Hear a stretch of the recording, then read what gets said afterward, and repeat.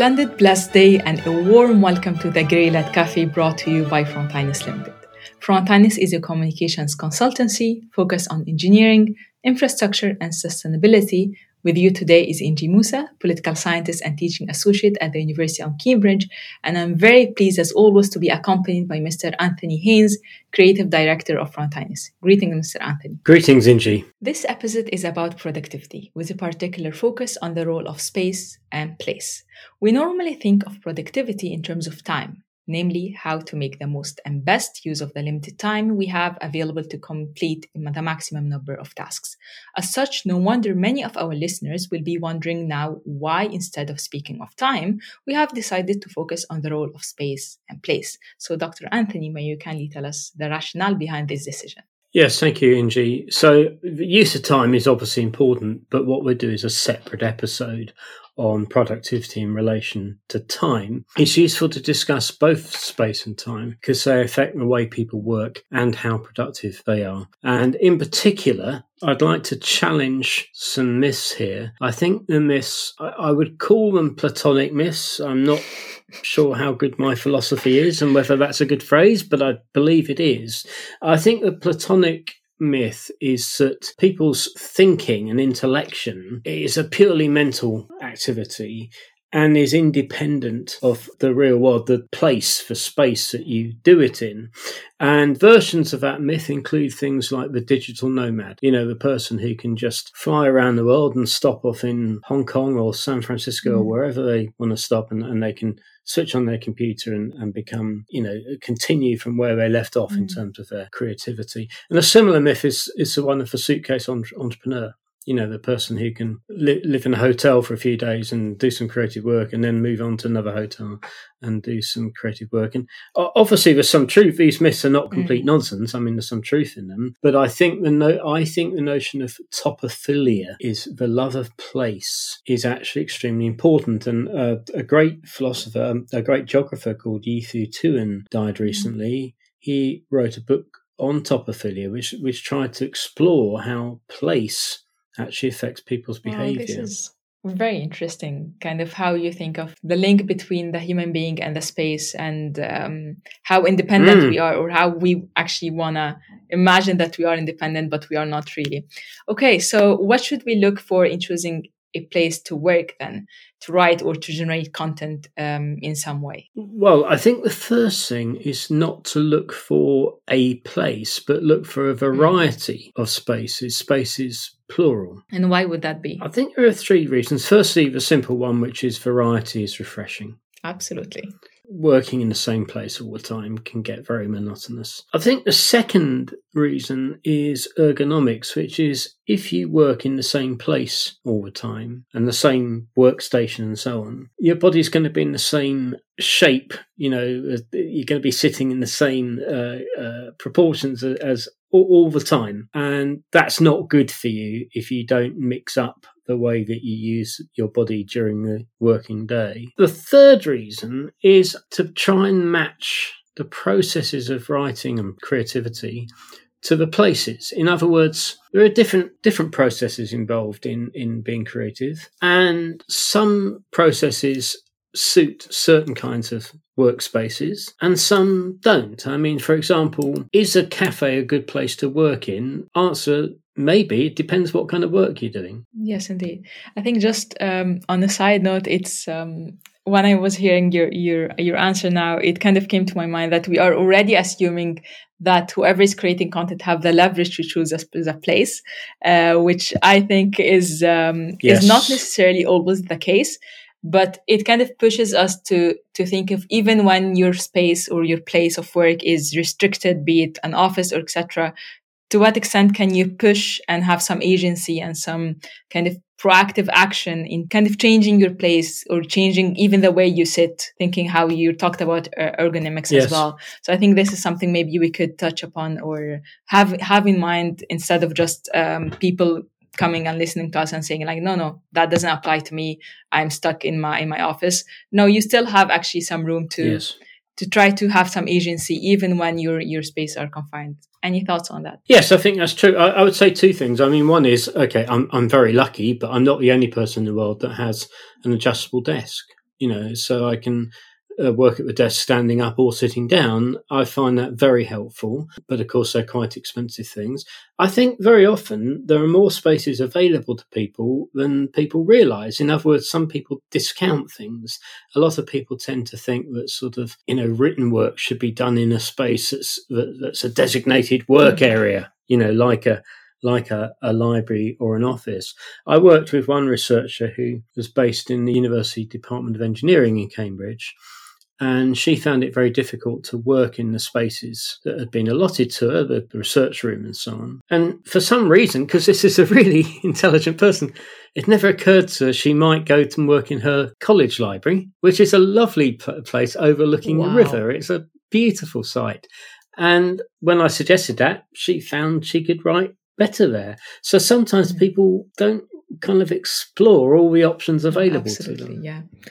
Okay, so supposing that we push for that direction, that even when you are restricted in place, you still have some agency, what would be the criteria or the specific aspects that you need to consider when choosing a workspace or place? Okay, well, I think the first one is ergonomics, by which I really mean something like the relationship of your body to the immediate environment, and what kind of level the desk is at, and whether it's an adjustable chair and so on.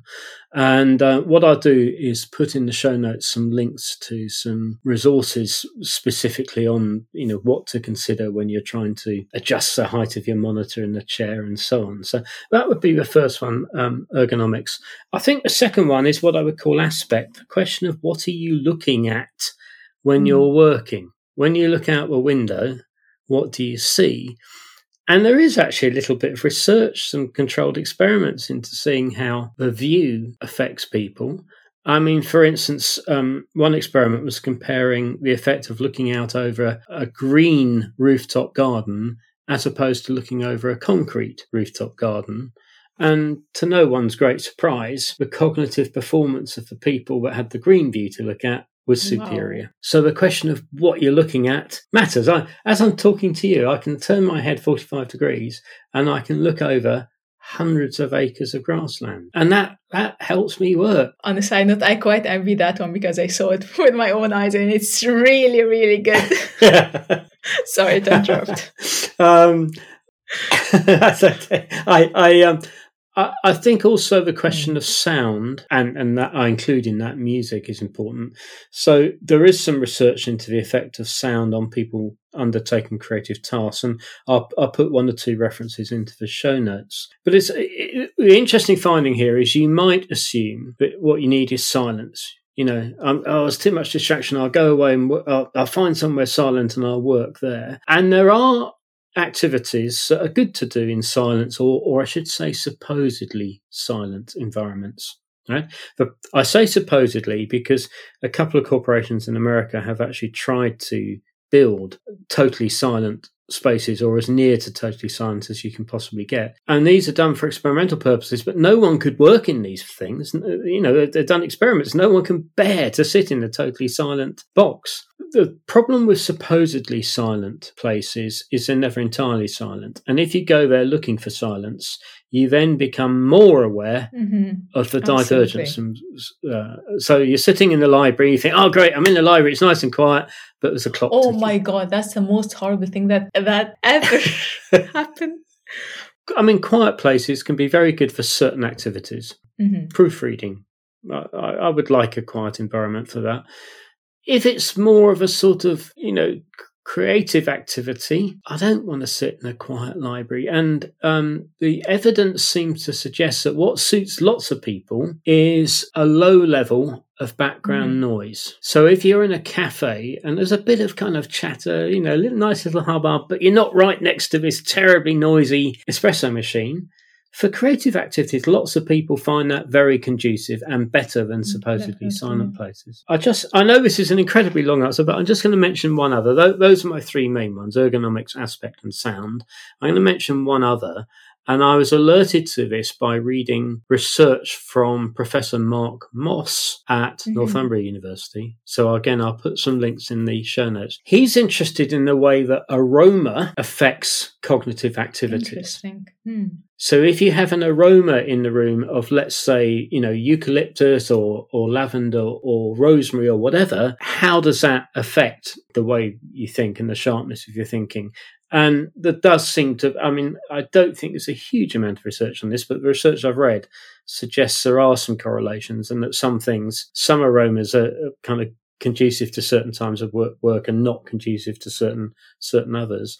I did a very informal, uncontrolled experiment over several months, playing a video game and using different aromas whilst I was playing, and that very non-scientific experiment did kind of confirm what people like Mark Moss were saying. So I'll put links into the show notes for that kind of research. And what about you, Ingie? I've talked at length about my experience of spaces. What kind of things work for you? Wow. Okay. I think my answer will echo a lot of what you have kindly shared as tips. So I'm kind of one of these people who like to work around other people. So usually like in a place where there is but not much movement and some like faint background noise, basically, which tend, as you suggested, to be like open libraries, some cafes, not all, definitely. I also like to be able to move every now and then. So be able to kind of to grab a drink, use the restroom, or simply stretch my body, which again is available in many public venues.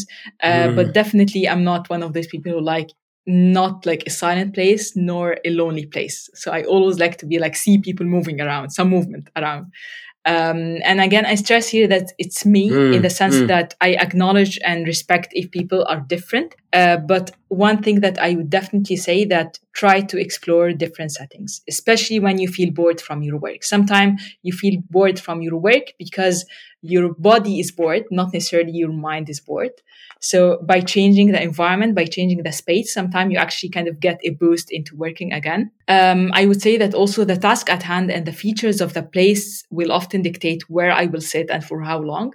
So if I have a task that requires a high level of concentration, then I will aim for a place with a very low level of movement and potentially maybe no background noise at all. And background noise at all, here I think of kind of people chatting, maybe a bit loudly, or a cafe music or something like that. So I will aim for like a library where only the movement is only like people moving slightly every now and then. But if I have like numerous tasks, for example, to finish and I require several hours of work, then I will potentially opt for a place where my stay is not monitored and where there is easy room to move around. One thing that I noticed, and I'm mentioning it because it might actually help other people as well, is that how comfortable my position is have often subconsciously affected how likely I might go to the same place. So there was a place where like it was actually quite cold for my feet, and I'm one of these people whose limbs like get very cold very quickly. And I just felt that I wasn't comfortable going to that place. I didn't really kind of nailed why, but then once and then twice, and like, no, I'm not going there again. And once it was a bit warm. So like, oh my God, it was actually because it was cold that time.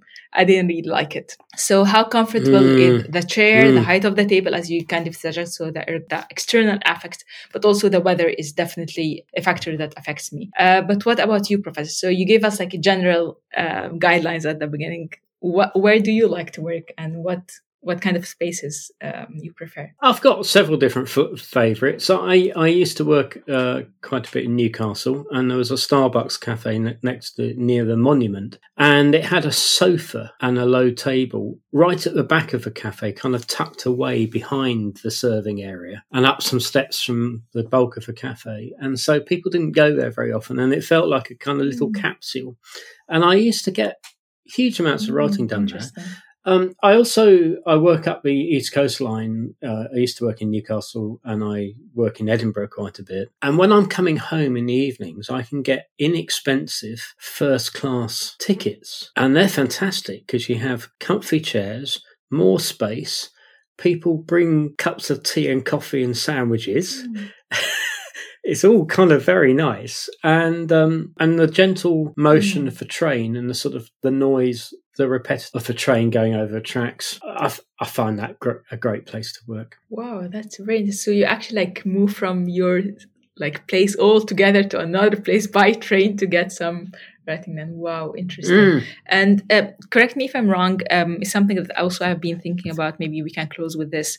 Is so like when you have a project, it's not like this is my place or I will work in this type of spaces and that's who I am, but rather depending on the task at hand. So you said like some writing. I imagine these more like creative writing. Maybe for creative writing you need particular kind of places, but as you suggested for proofreading, for example, or reviewing other people's work, then you choose another set of spaces. So it's kind of you, but in different, adapting to different environment based on that task at hand. Would you agree with such a view? Yes, I think it depends the kind of process you're doing. So the way I think of processes, I mean, there are lots of ways of describing processes, but I think one process is incubation, long-term formulation of ideas, in which case the best place is, for me, would be outside, walking around, going for a walk. Okay. Another one is drafting, knocking out a first version. So something like Starbucks in Newcastle, that was great for that. Another one would be more editing what you've written, and that might be quite detailed editing. Well, I probably want a different kind of place to that. I use the University Library in Cambridge quite a bit. It's designed by an architect I like. I like the original fittings that they have there. And there are parts of the library that are very quiet, and there's a tea room. I think most library users spend most of their time in the tea room. But I think it really depends on the type of activity. Yeah. Fascinating. I'm so happy that I asked that question. I like the answer very much. So thank you so much, Professor, for such an insightful insights actually into like how one can use space instead of just thinking of themselves as like, oh, I have this big task, but kind of use the environment as well to help them push forward into the project. So thank you so much for such a rich episode today, Professor. Thank you. Oh, thank you, Inji. I've really enjoyed it. Thank you. This was Inji Musa with Anthony Haynes. Greylat Cafe is edited by Dr. Bart Hallmark and produced by Frontinus Limited.